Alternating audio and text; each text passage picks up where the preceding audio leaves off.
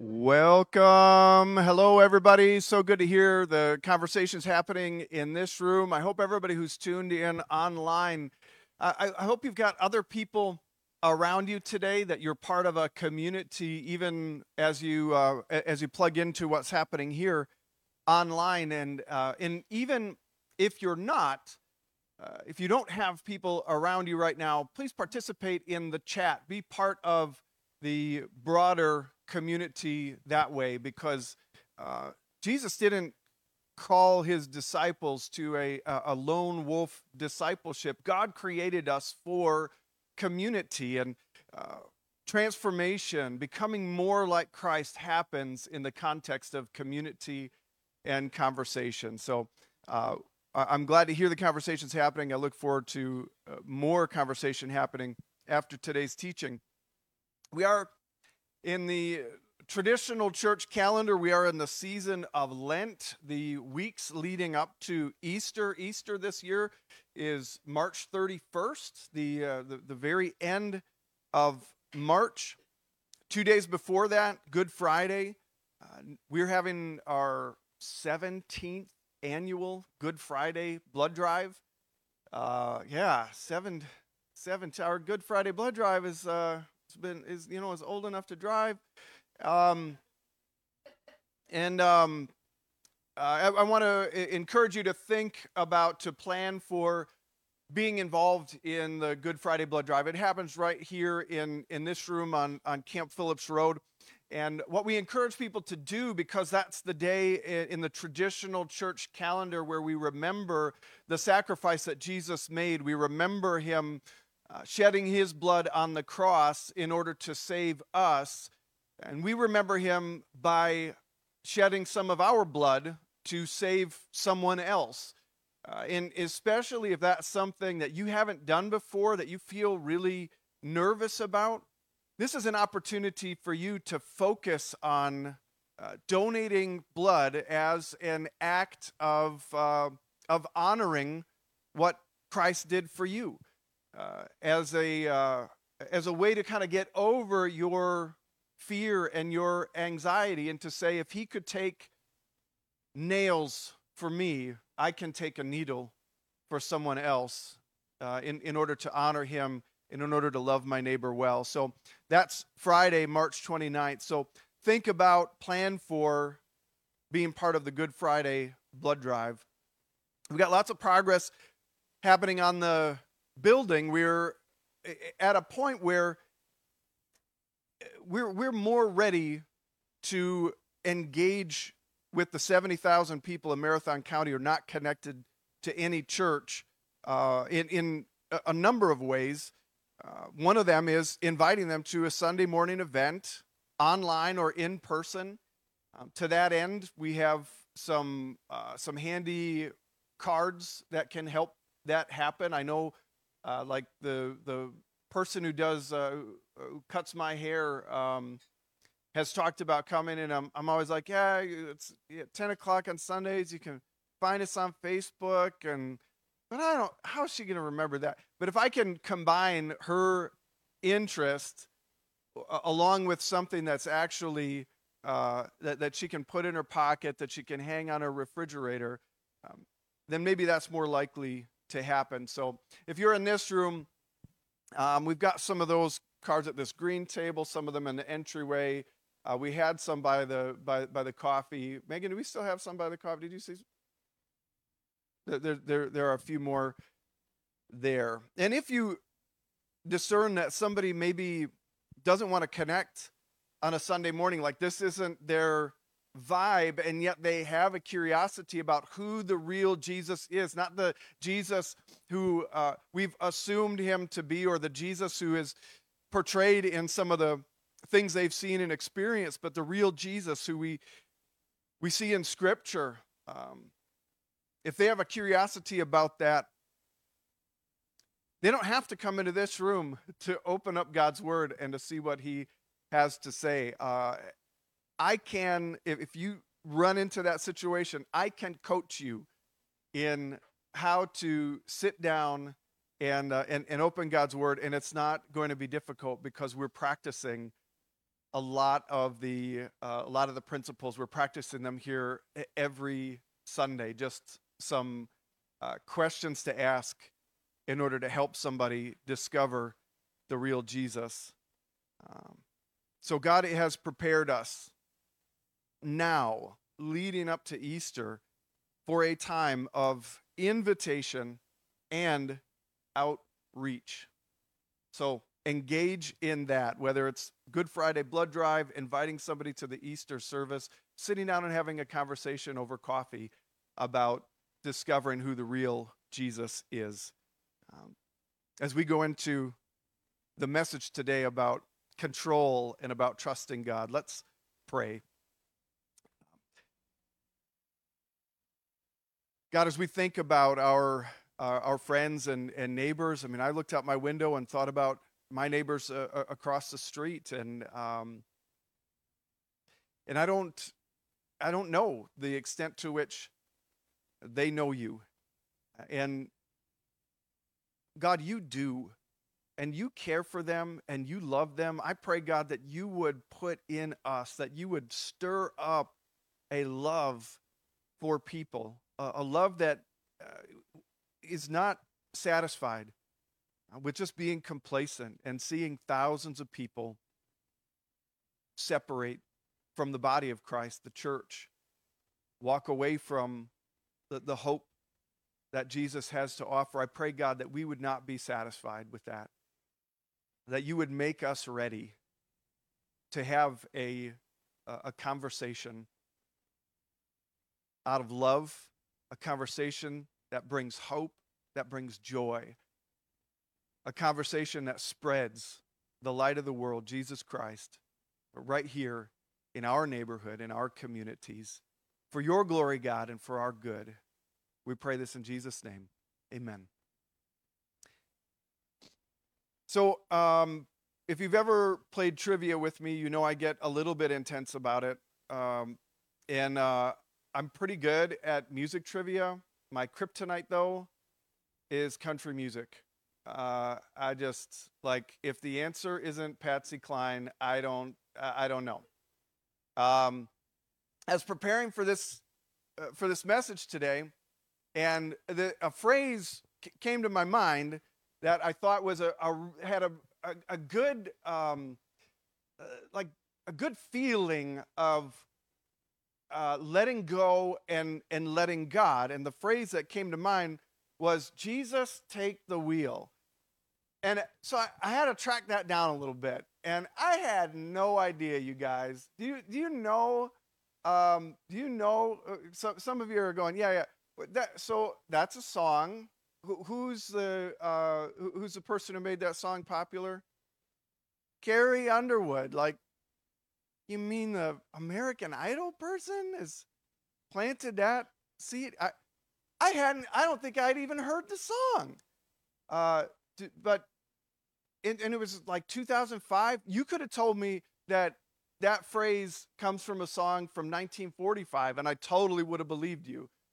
2005, Carrie Underwood wrote a song about a woman whose life is a bit out of control, and her car goes out of control, and she's repeating this sentiment, this chorus, Jesus, take the wheel. I'm not sure if we have a graphic of Jesus and the wheels that he has taken. So that's just since 2005. You learn a lot on the internet. But Jesus Take the Wheel it's an expression of surrender. And I had a meeting in Indianapolis a couple years ago. I took my son Isaiah with me, who was about 20 years old at the time. And on our way home, after getting through Rockford, Illinois, we're crossing over into Wisconsin, and I thought, when my son Isaiah, when he offered to drive the rest of the way, I thought I'd take him up on that. I'd be able to just relax, and so Isaiah, take the wheel. Now I-90 from Beloit to Janesville, I don't know if you've ever been on it. It's been under construction forever. And I could tell that it was stressing my son out a lot, which in turn stressed me out. I exercised self-control, uh, deep breaths, just gently encouraged him to keep track of his speed, maybe twice, all the while consciously trying to trust him with the wheel and just get some rest. Then we got pulled over. So years ago, a cop friend of mine was talking about pulling people over for speeding, and he shared a saying, 9 you're fine, 10 you're mine, meaning that he wouldn't pull someone over unless they were going at least 10 miles per hour over the speed limit. Now, I made the mistake of sharing that saying with my kids as an anecdote, not driving instructions. I actually heard one of my adult children actually quote that back to me just a couple of days ago. I'm not going to mention any names or who that is who's living by that saying. So as Isaiah pulled over for this officer, I had that disappointed dad look on my face, and he was defending himself by saying, 9, you're fine. 9, you're fine. And it turns out that sometimes 9, you're fined. So there's that. So looking back, I wish I had said, that's okay, son. I'm going to keep trusting you. Even though we got pulled over and got a fine, I'm going to keep trusting you to take us home. And instead, I focused on what I thought was the goal of Isaiah driving, to me having a chance to rest. And since that wasn't happening at all, I took the wheel back. You put a lot of trust in someone when you give them the wheel, when you hand them control. People used to say another saying, maybe you've seen it like on bumper stickers. I haven't seen it for a long, long time. God is my co-pilot, which really, when you think about it, involves very little trust. And that's probably more accurate to how most people view God. It kind of, if you imagine a co-pilot, it's kind of like saying, okay, I've got this, God. You just relax until I get myself into trouble and I really need you. And then if you don't do things my way, the way I would prefer, I might demote you to flight attendant. Letting go of my will and my way in order to live life according to God's will in God's way involves trust. Another way to describe that trust is faith or belief. Sometimes we explain the good news of Jesus to people by quoting John 3:16, which says, "For God so loved the world that he gave his only son, so that everyone who believes in him will not perish, but have eternal life." And we tell people, all you have to do is believe. Do you believe?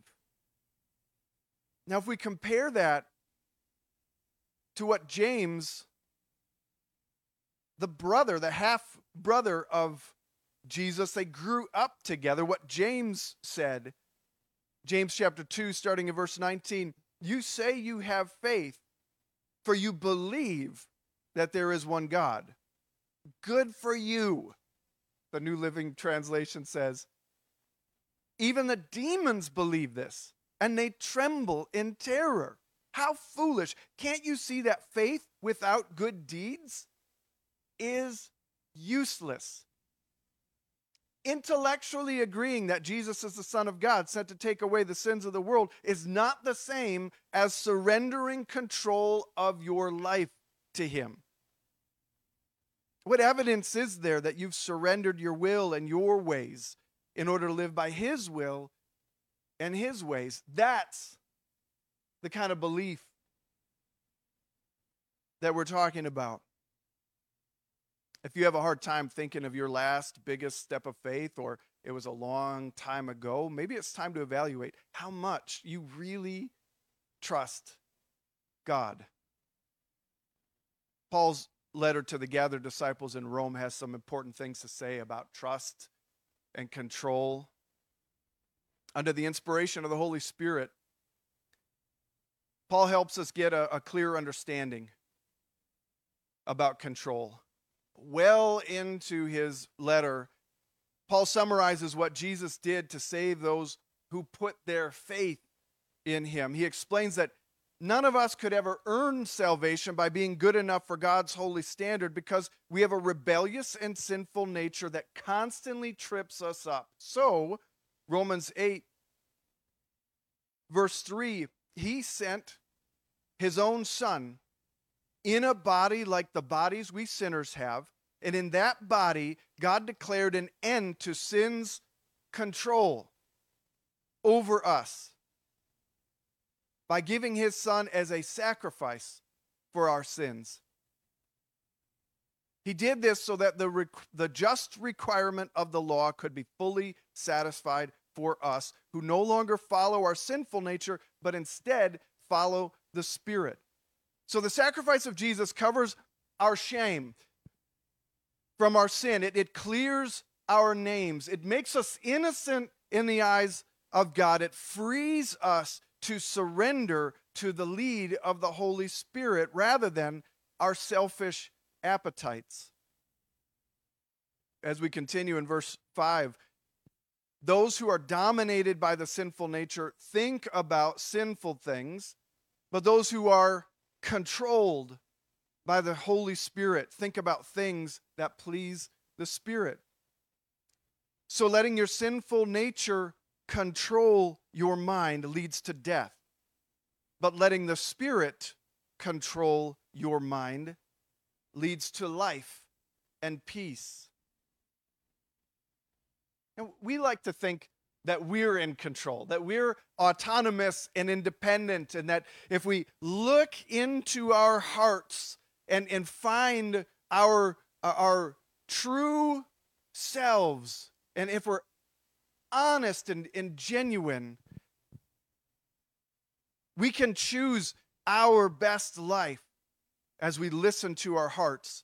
That's not the truth that we see in God's word, though. The truth is that every human being is ultimately under the control of one of two things: either the sinful nature that leads to death, or the Spirit that leads to life and peace.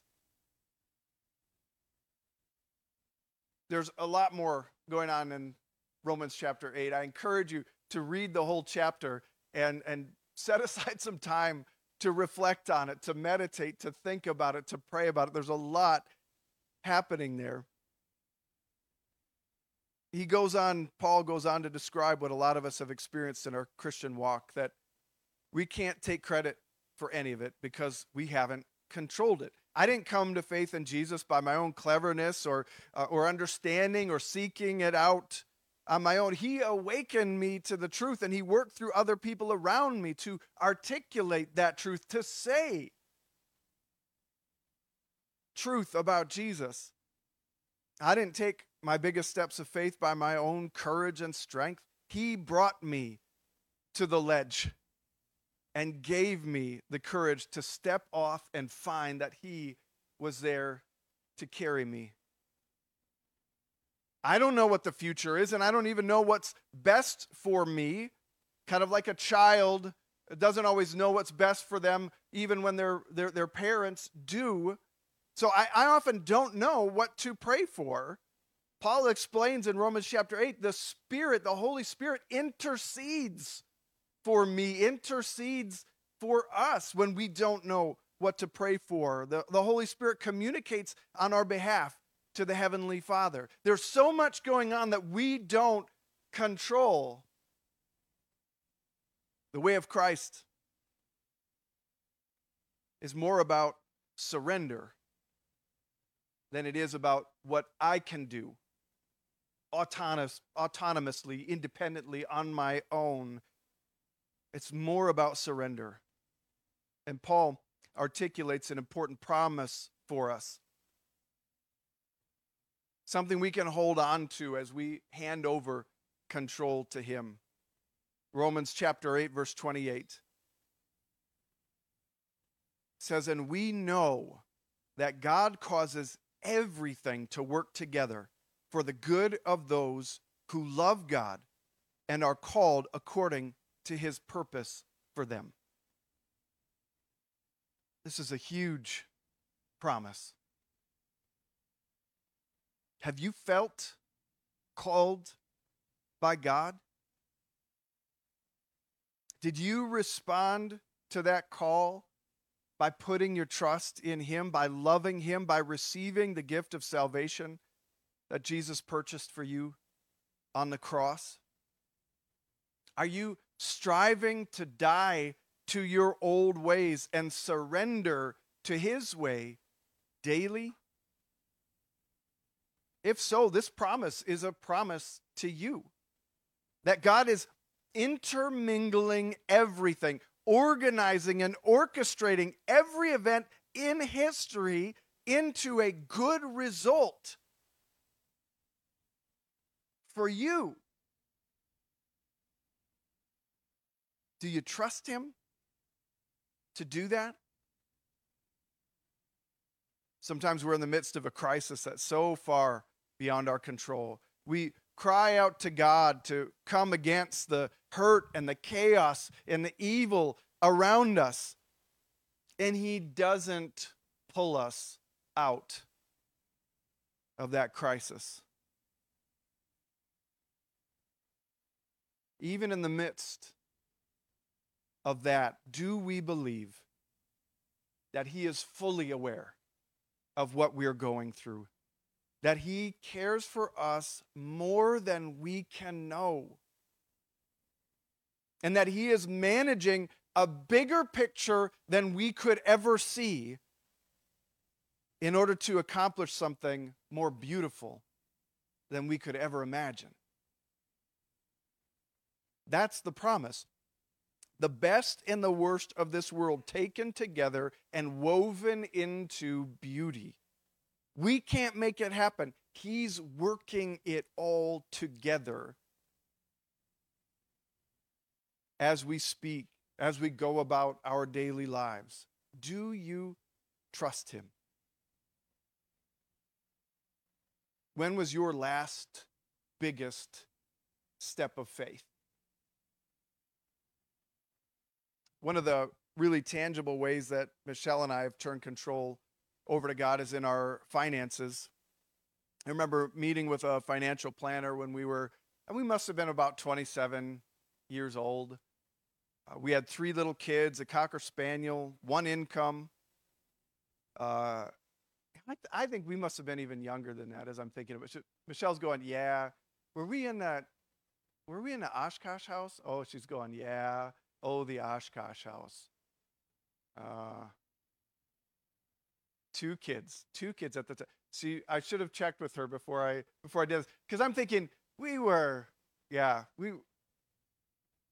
just kids ourselves. So 2 kids, a Cocker Spaniel, a 4,500 square foot Victorian house split into 3 units that we had purchased and were landlords and in way over our heads. The financial planner said one of the first things we needed to do was build up an emergency fund of $1,000 so that the inevitable storms of life wouldn't force us into debt. And we laughed. We couldn't imagine how we would possibly save $1,000. Things were just $1,000 in the bank? What? Then he talked about saving for the kids' college, and we laughed even harder. Like, you crazy. Then he looked at our giving to our church, which was, the churchy word is a tithe, 10% of our income. And he said, are you sure you want to do that? We could have easily had an emergency fund and college savings in place if we stopped tithing, or at least throttled back, but we had been taught to give to God the first part of our income. Give 10% back to God, who gave it all to you. He gives you 100%. And there are places in Scripture where we see evidence that he says, I'm giving you 100% of what you have. Trust me by giving a little bit back to me. That's how we were taught to live on 90%. And he took care of us in miraculous ways as we trusted him. So yes, in answer to our financial planner, yes, we will keep doing that. And we've met with that same financial planner every year for must be almost 25 years now. And he's seen how God took care of us as we transitioned from a corporate income to full-time ministry. God provided for us financially in miraculous ways as we added more kids to our household, including 2 kids through international adoption. He provided for us financially in miraculous ways for our kids to pursue higher education. And all the while, instead of redirecting funds away from giving to God, we have incrementally increased the percentage that we're investing in kingdom work, including to this church. We met with our financial planner and his wife last month, and they told us that they started tithing. He said shortly after they took the step of faith, they got a significant bump in their revenues. And he asked us, do you see that kind of thing often? And I wondered at first if he meant if we see that in our own lives or in the people in the church. And either way, the answer is yes.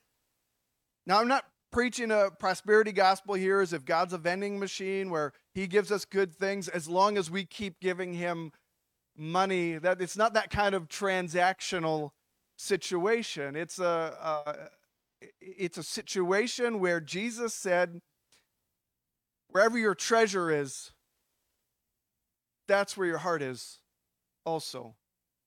Store up for yourselves treasure in heaven.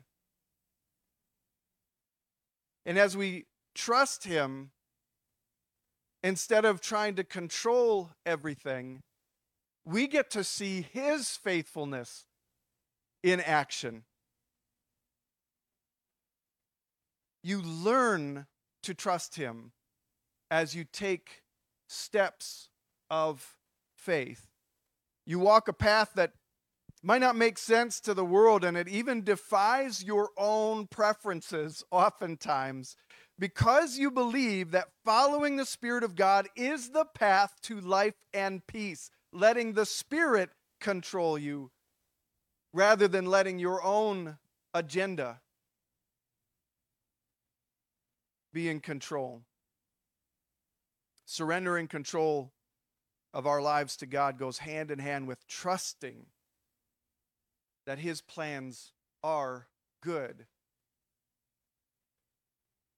So as we practice that RAD pattern, reflection, application, and discussion right now, I want to point out that we incorporate reflection into the Sunday morning event because we trust what Jesus said when he told his disciples they will be taught by God. We're trusting that God is teaching you something that maybe is a little bit different from what he's taught me, that he has something for you today. What is God teaching you today? That's reflection.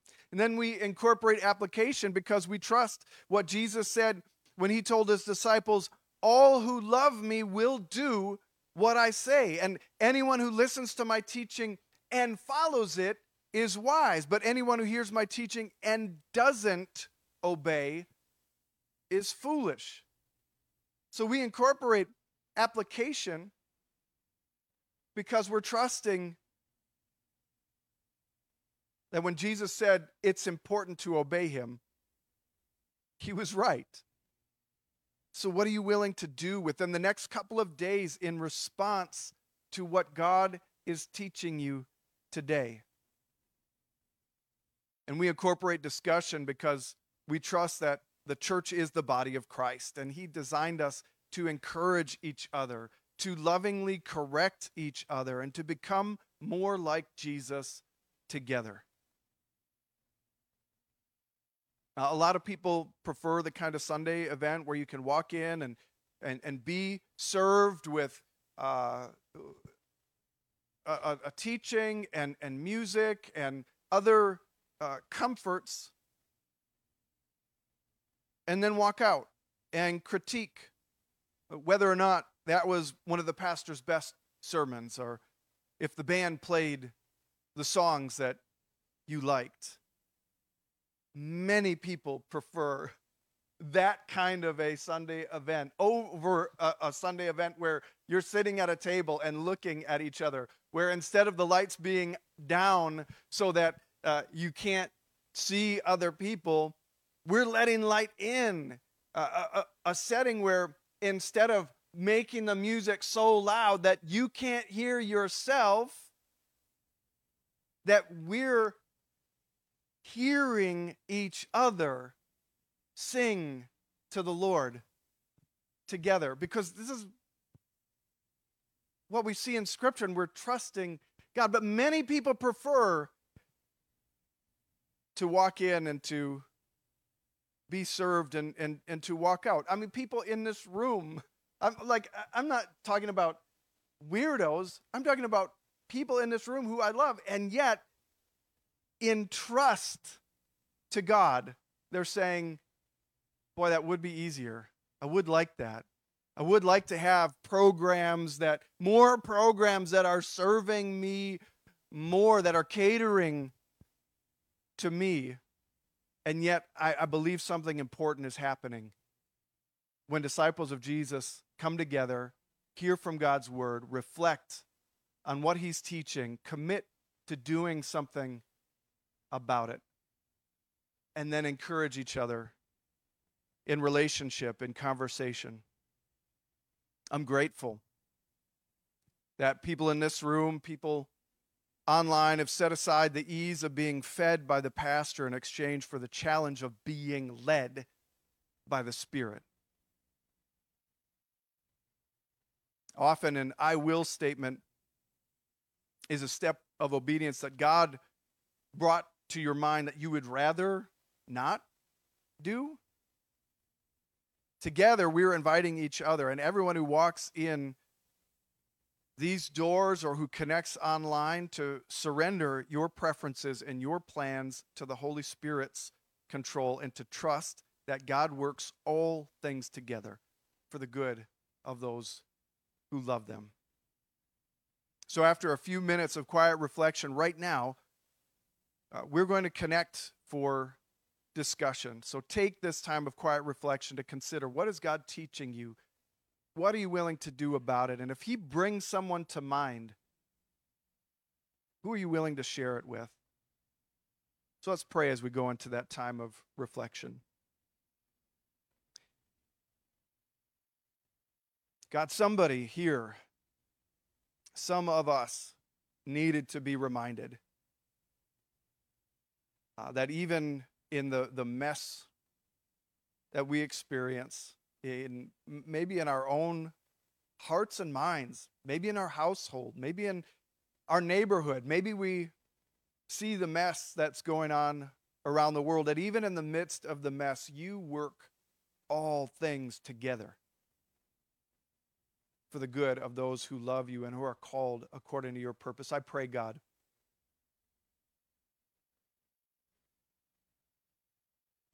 that we would be people who love you, that we would be people who trust, that you do see a bigger picture, that you are managing more than we can appreciate or understand. And God, that we would turn control of our lives over to the Holy Spirit, knowing that it's what's honoring to you and it's what is good for us. And God, let that be a witness to a watching world. Let disciples across this county be awakened to the need to trust your Holy Spirit, to give control to you. And God, let that transform life around us as we turn control over to you. In Jesus' name, amen. Take these next few minutes to quietly reflect.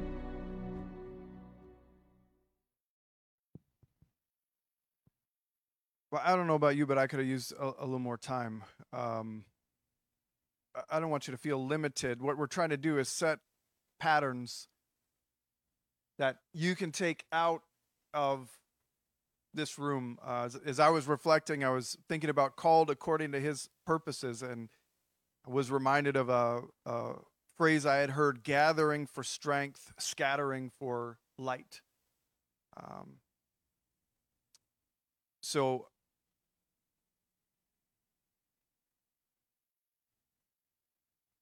what we're doing here is working on patterns that then you can follow outside of this space, outside of this room. That pattern of reflection and application and discussion isn't just for Sunday mornings.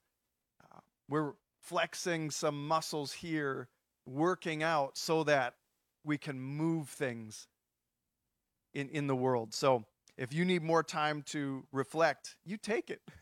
You can do that this week. Right now, what we're going to do is share with each other what God is teaching me, what I'm willing to do about it. And you might also share, if you had an I will statement from last week and you're sitting with some of the same people, give an update on how that went, what you did,